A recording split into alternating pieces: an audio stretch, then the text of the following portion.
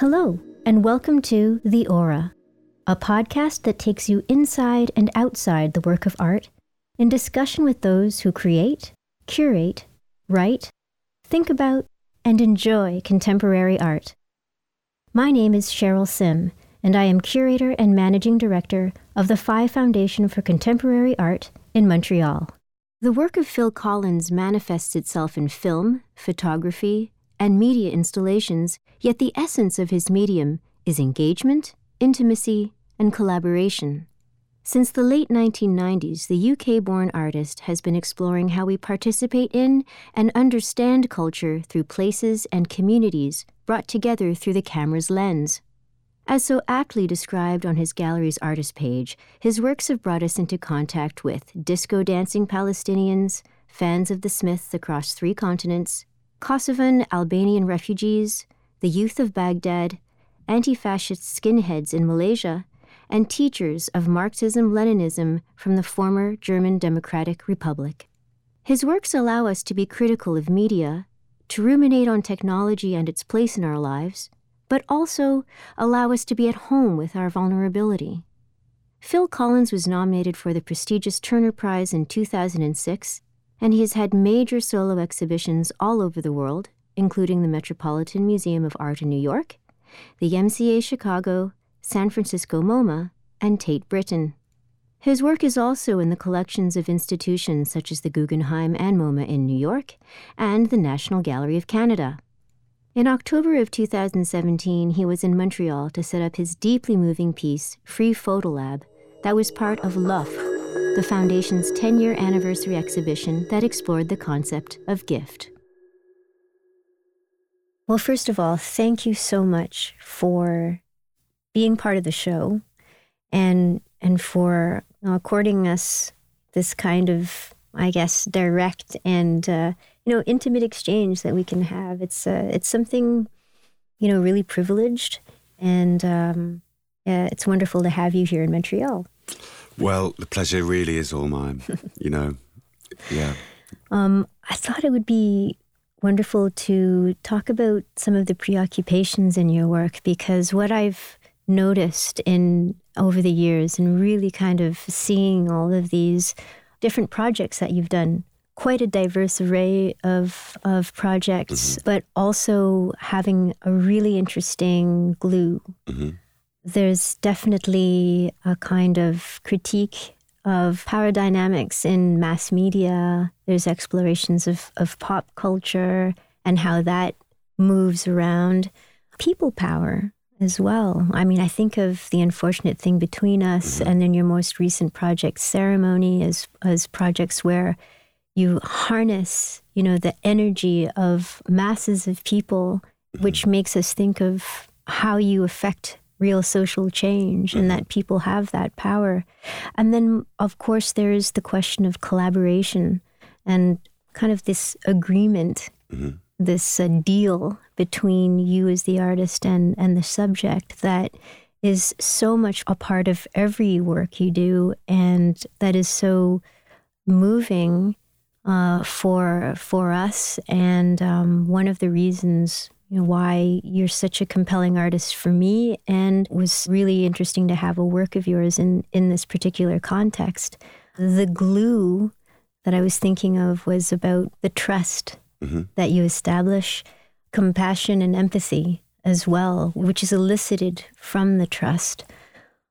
So, I've taken all that time now to unpack all your things, but maybe you could tell me about some of, how you see the preoccupations in your work. A lot of it comes back to where I went to college. So I went to college in Manchester in the late 80s, early 90s, and in Belfast in the late 90s. And Manchester at that time was where acid house, ecstasy, rave culture, a certain form of pop cultural revolution happened. I fell into it as an 18-year-old. I'd gone to clubs like the Hacienda before and seen the beginnings of house. And then I got a job at the bar when I was a student and on the cloakroom. So a lot of that was very first-hand, was seeing how pop culture still had a radical potential at its heart and could become front page news every day and could compel the government to introduce criminal justice bills because people were dancing in fields, and that you also saw a bit like how people spoke about punk, that anyone could do it effectively, that there was a vocabulary to production which could bring people together from all kinds of different backgrounds. And it was, again, one of those moments when race and gender and sexuality kind of imploded, exploded, came together anyway. It wasn't a time of defined separation.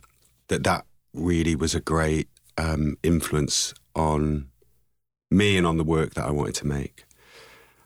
And then I went to college in Belfast, which was a very different landscape. That was one which was inherently divided at that time.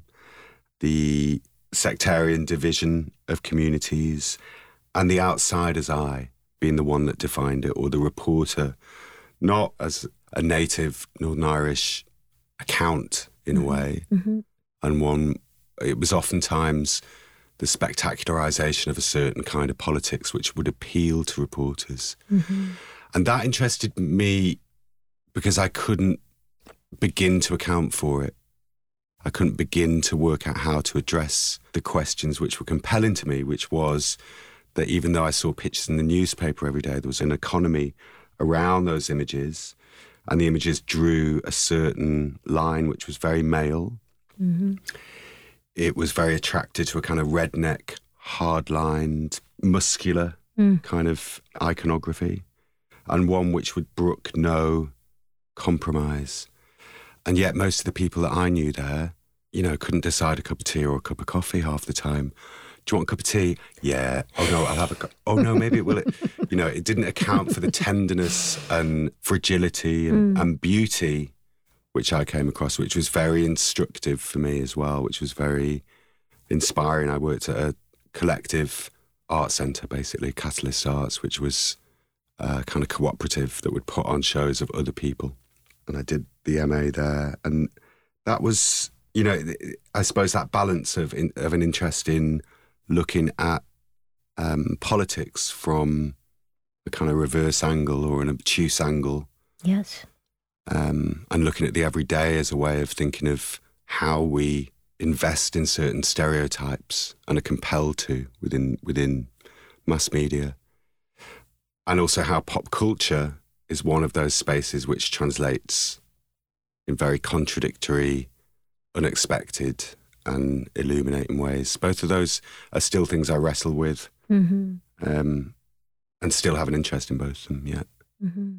It would seem that there have been some pivotal moments in your life, given the traveling that you've done, the kind of work that you have also become involved with, which has also seemed to have affected the kind of work that you want to do and how you want to do it, engaging in this kind of social contract with the people who become part of the work. Maybe you could talk a little bit about some of those pivotal moments. So one of the ways in which I tried to think about Belfast was I went to Kosovo during the war there. The question there was, what is a photographer's eye? Because what we see is a benign image on the front page of the news or on the front page of a newspaper or on the television is often one which is eminently constructed. And the figure of the reporter, of course, is one which is also charged. They're the cipher through which the narration of the situation is accounted or is spoken through. And often that's a position of, it's almost an erotic position at times. It's kind of like a panting, brave, present narrator who's in touch with the real. And yet, of course, it's a construct, it's an artifice, which allows us into quite usually an orthodox position. And in Kosovo, that was the war was happening at that time. It was during the war that I went to the refugee camps there. And that was very transformative for me to see how you could begin to reflect. I always thought of it a bit like Perseus with Medusa, that you have to look not directly at something, but at an angle, which is also, there's an obtuse bounce to it, like snooker in a way. Right. That you don't approach things directly. And I always wanted to make work that my granny could understand, didn't have to like it. Right? But that you wouldn't need a PhD. Right. To unpack it or get into it. Yeah. And yet within it, you could also have levels which would be present and which would also play to the natural aptitude and intelligence of people. And yet, oftentimes I also think art spaces are places which keep people out. And art as a discipline also unconsciously or consciously aims to keep people away. You know, it writes big didactic text to tell you what to think. And oftentimes if you let people critique it in natural vigour, verve and poetic force, they will. And those moments of engagement are truly forcefully... Well, for me, it was life-changing seeing, you know, for me, the first time I went to museums and galleries to see video work, it really spun my brain that could be art. Who might have been a video artist at that time who, you know, really influenced the scope of how this medium really offered a lot of possibilities? Because I felt that way too about, you know, video art. It's like this brings so many things together. It brings definitely, you know, the camera, sort of photography and performance and installation. It's very powerful. Who might have been influential for you that way? Seeing things like TV Party, Glenn O'Brien's TV Party, so things which were artists that used television, Chris Burden, Alex Bagg was a massive attraction for me. People that use the mechanics of another discipline in which to engage with a kind of friction between the possibilities of that. So Alex Bagg had a TV show on the Manhattan Neighborhood Network channel, I think around 2 a.m, once a week, and then made content for that.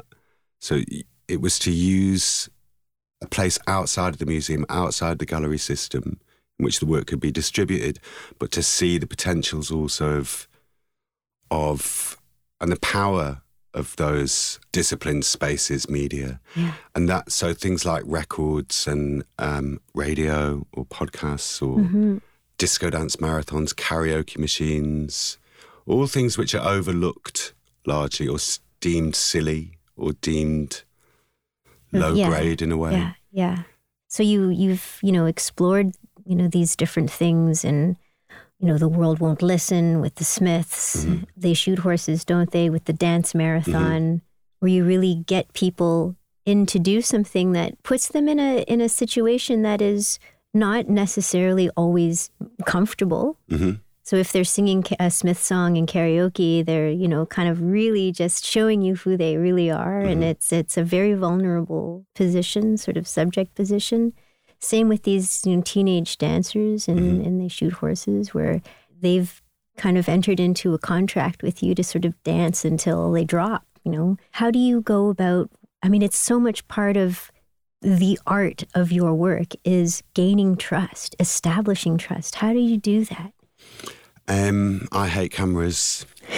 You know, I also understand the other position, which is that to give of yourself is a very treacherous act, and the best you can do sometimes is to misapprehend another person in the best way possible. You never.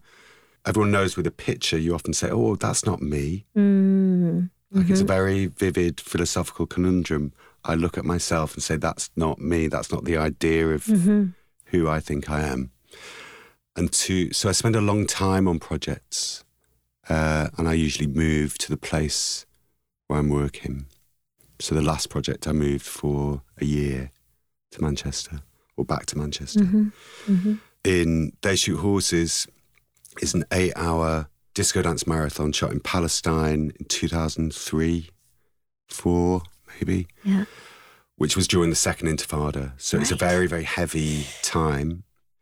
And it meant that a lot of the images produced about and around Palestine at that time were burning the American flag, throwing stones, hijab and kind of headscarf. They were in some ways about being outside of Western civilization, the ground, earth, stones, right? Burning symbols of Western capitalism. And even though if you look at the shot, there's only 3 people in the shot and they've cropped it to make it, it's something which is produced for a camera. It's not that everybody the whole day are walking around burning American flags. It's something which the camera attracts and the camera demands. Mm-hmm. So I realised that I'd been to Palestine before.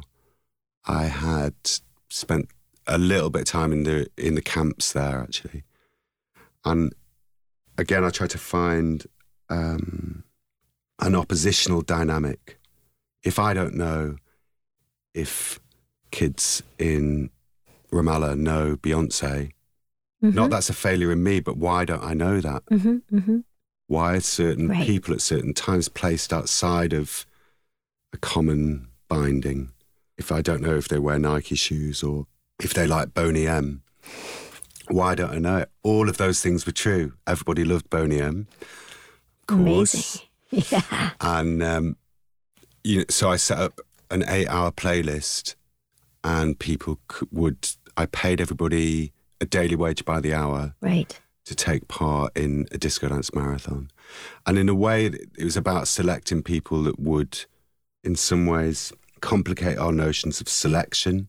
Right. Who's your favourite? And desire. I would like to be you, even though this idea is problematic. And desire itself is always problematic. Right. When it plays out, it's real time, so it's 8 hours, 7 hours actually. One tape went missing, and it plays from Donna Summer, Love Hangover, through to Xanadu, Olivia Newton-John, and ELO. So very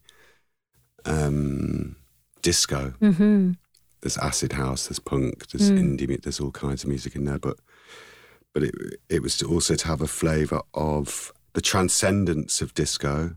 And the fact that everybody has danced for 8 hours. Your granny's done it with a saucepan on her head. Everybody, sometime, has gone to an all-night party. Yeah.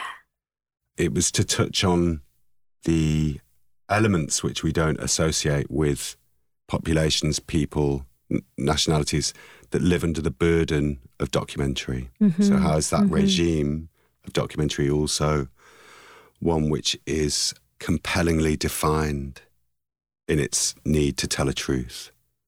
And when is a fiction or another shape, like disco, also offers another potential for us to understand connection. Right. Or gaps in knowledge. So in some ways, that's what I mean about your granny understanding. You can go and watch a disco dance marathon of young Palestinians, and you also feel something around what was driving the concept, I suppose, what was driving the piece.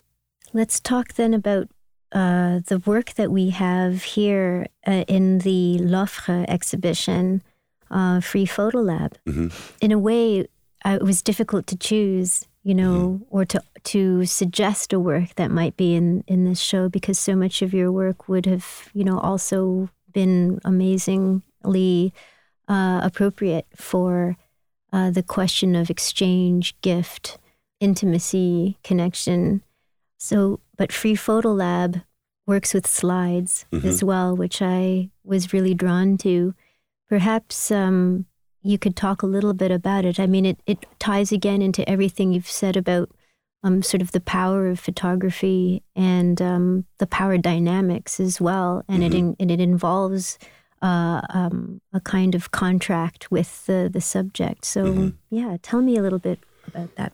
Well, I should first say it's a great honour to be in the show and to be also with many artists who were and still are incredibly important to me, and that opened up new worlds of vision of what potentially you could make as an artist. You know, so people like Felix Gonzalez Torres and Mike Kelly and Emily Jassir, you know, that they're all people that either I saw as a young art student or along the way were making similar kinds of work. When, you know, that you're in dialogue, even though you're in different places, you're seeing what somebody's doing. And those moments are stepped out of gallery structures, so not bringing the cinema into the gallery, not bringing the cinema into the museum, but people spending time making work in relation to communities and groups and topics and themes. That was what drove me, and that's what those works are pretty much all about. Yeah. Record covers, Mike Kelly, or, you know, strings of lights across streets, Felix Gonzalez Torres, or billboards. All those things, you know, they spun my head around 50 times when I thought about that's what you could also do. You could engage with public space and touch people in, or communicate with people in different ways. And of course, the theatre of a photo lab is really important, that you all wear a white coat as if you're a doctor, you know, that the processing happens in a back room, kind of mysterious, like a scientist. And this idea that what you've submitted, what you've given, because it's in a role of film, you don't know what's on it half the time, or you don't remember. Right. Or it can be very intimate and secret, that nobody sees it. And of course, all we did all day was go through everyone's photos and look at them. And because it was Belfast, there was an intimacy and you were looking at gangsters' weddings or people's holiday snaps or, you know, lots of different things which a photographer would never have access to unless the photographer was the person taking the picture. Exactly. That was one pole of this, that you saw pictures which were just, they looked like artworks. They went to spaces which were incredibly intimate and with a notion of trust or the necessity to document. Take this picture of me now. And looking at those pictures, you may be too emotionally charged. You might not be ready or prepared for it. And what the 34th photos of, you know, because with digital, you construct a history by deleting it, by saying, that's not me, I don't click, click, click, click, click. And what's left becomes the memory. And with 35mm, you had an economy with it because you couldn't take snaps all the time. So you were much more cautious with it. And then with a roll, you got them all mixed up and you didn't actually know what was on which. Right. So it might come back with something that you didn't want to see. Or the thing that you wanted to see may be lost forever and foggy. So this I really understood, this idea that this declining mode of photography, because digital was coming in, it fell off the inflation index, which was the shopping basket where all the things that people buy on an everyday, which would make up the economic value of inflation, and 35mm fell off, and I think the digital camera went in around that time as well. And then it was the Abu Ghraib soldiers coming back who would put the film in, which was accounts of their brutality abroad in Iraq, imagining no one would look at them. It was almost like a surprise when they ended up on the front page of the Daily Mirror the next day. And that really struck me, was how our reception and understanding of the photo lab and the mechanics of it and its theatre and what that means. And I decided to make an offer, which would be a special offer called Free Photo Lab, so anyone could understand it, printed on a kind of pizza flyer style. Right. You know, it would be put through people's doors. Yeah. You would go around blocks of flats. It was an insert in a free newspaper, which would describe where you could drop off your roll of film. It would be processed and developed and returned to you. But terms and conditions apply, like always. Right. Any image could be scanned, basically, and exhibited or distributed or exploited, basically. So it's around, I mean, it's before Instagram and the internet and that circulation of images which happens now. I think it might have been 2003, 2004. So there was still this idea that you didn't take a photo at a funeral. Right. That's changed. You didn't, taking a video at a birth was still relatively new. And of course now there's very few places people don't take photos. It's hunger, it moves in packs, doesn't it? One camera comes out and all cameras come out. Exactly. I mean, nothing wrong with it, but it's a huge change. Yes. It's a huge shift because it used to be something quite shameful. Right. Very discreet. Like, I'm sorry, I just need to. And because of the economy, you're also like, do I really need to take this photo? Am I going to might I waste a photo on this? I'm sorry, I need to. I mean, it's a perfect way of. So the first time it was 6 weeks, maybe a couple of 100 rolls of film, each with 36 pictures. And then I think I could take maybe 80 from it. That was Milton Keynes in England, in the Midlands. Then I ran it in Belgrade, Banja Luka in Bosnia, Eindhoven, and St. Gallen in Switzerland. So quite different economic and social spaces as well, and different logic of using the camera as well, of what it might be used for. And those were then scanned, and then I made slides, which was the way we used to always see a lecture, actually. Exactly. As students, was with slideshows. And also boring family next door neighbour. Yeah. That's the joke, isn't it? Would you like to come over and see the slides of our trip to Hawaii? It'll be really fun. And it's like, oh, how do I get out of this? I mean, in a way, I actually really enjoyed looking at other people's vacation photos, but it was mostly the theater of it that I liked more than anything. It's like, it's a whole, I mean, it's like a kind of performance that you're giving for people, and also you're proud, but then there are also kinds of images that are just, really hilarious, but, someone's trying to really, be serious about their sharing of these things with you. So there's a lot going on with But it's slides. quite didactic, isn't it? There's no way out of a slide presentation. It's a bit kind of Uncle Derek showing you the Mallorca holiday.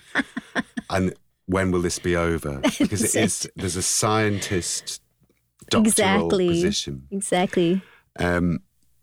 But for me, the great thing about the slide as well, on top of that, is that also, so it's within that rubric or language or vocabulary of popular photography, but it's also not material in the image, it's light. Yeah. So also, within 7 seconds on Free Photo Lab, there's all these pictures from landscapes to heavy metal parties to fights on the ground taken from a balcony to dogs on chains to a lot of them look like art photography or documentary photography from the last 50 years. Absolutely, Philip Lorca de Corsia or Richard Billingham, Wolfgang Tillmans, the list goes on. It's ordinary people who've taken photos unaware or with that unconscious also mind, and sometimes with better photos than art or documentary photography. They're very sweet and moving and touch on the kind of register of intimacy, which I don't get to see every day anyway. And it's an ongoing project. It's something which I would... You would do again. Yeah. It's something very special in that it's a declining form 35mm. Is it still possible to develop 35mm film? I can't even think that it's sort of like they phased it out and you can basically have printouts of your digital files in kiosks in pharmacies. But I don't even know if I could tell you in Montreal where you can develop 35mm film. So these things, they're imbued by their sort of technological disappearance. It's a kind of exciting thing to see a project like this within our current context, because we actually have to think about the tyranny or the discipline, of that particular medium, and think about space and what it took up. I think a lot about my parents' photo collection, which documents my sister and our entire lives, and what will we do with it one day? And yet they're so precious. I would have a really hard time getting rid of a photograph, especially if I had the negative, because then I'd have to if I really wanted to get rid of the photograph, I'd also have to get rid of the negative. And somehow that felt like a kind of sacred threshold that one ought not to cross. It's really violent, isn't it? Yeah, ripping up a photo. Absolutely. Give that here, that's not me. Yeah. And that idea, I mean, pleasantly violent as well. It can be a kind of, And yet the delete button never has the same kind of poetry. Maybe in a few years' time, people will look back on a delete button with the same kind of nostalgia. But it's what ghosts lie within those declining technologies, which what I suppose I'm attracted to. Or ones which are seen as ridiculous, or which are seen as silly, or which are overlooked, like shopping channels or karaoke. Right. Because the actual logic of the appeal of them, karaoke, is like that you can be that person in front of other people, or you can interpret that song, not singing along with, but by killing it and becoming it, and that's for me, it's a very profound thing. It takes a certain form of bravery. Mm-hmm. How did you choose the images you wanted to use? Because there were thousands. I often thought about being the person, not looking at the picture, but what did the click effectively mean? What is the moment that you record with a click? Because sometimes it's not obvious on the first look. And you look at the photo, it's like, what was I doing? Why would they do that? And sometimes, there's pictures where it's obviously people, people taking pictures of people asleep. And it's about marking a moment of something that's happened before. Mm-hmm.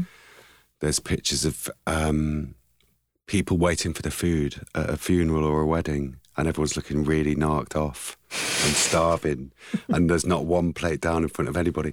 And they're kind of marking time. They're trying to hurry something up by making a diversion, and they're marking this moment where everybody's waiting somehow. Yeah, a lot of the time it's the mistake that's interesting, or the moment when we turn back from the staged moment. Right. Yeah, that would, but I literally would stay up night after night after night looking, and like a kind of cheap detective trying to work out. Yeah, sort of put things together, like finding that, what was that? Well, it with your own, when you've taken the picture yourself, of course you know why you took it, because it relates so exquisitely to your experience, what you did that day. Mm-hmm. Sometimes you need to jog your memory, but largely you can figure out what the point was.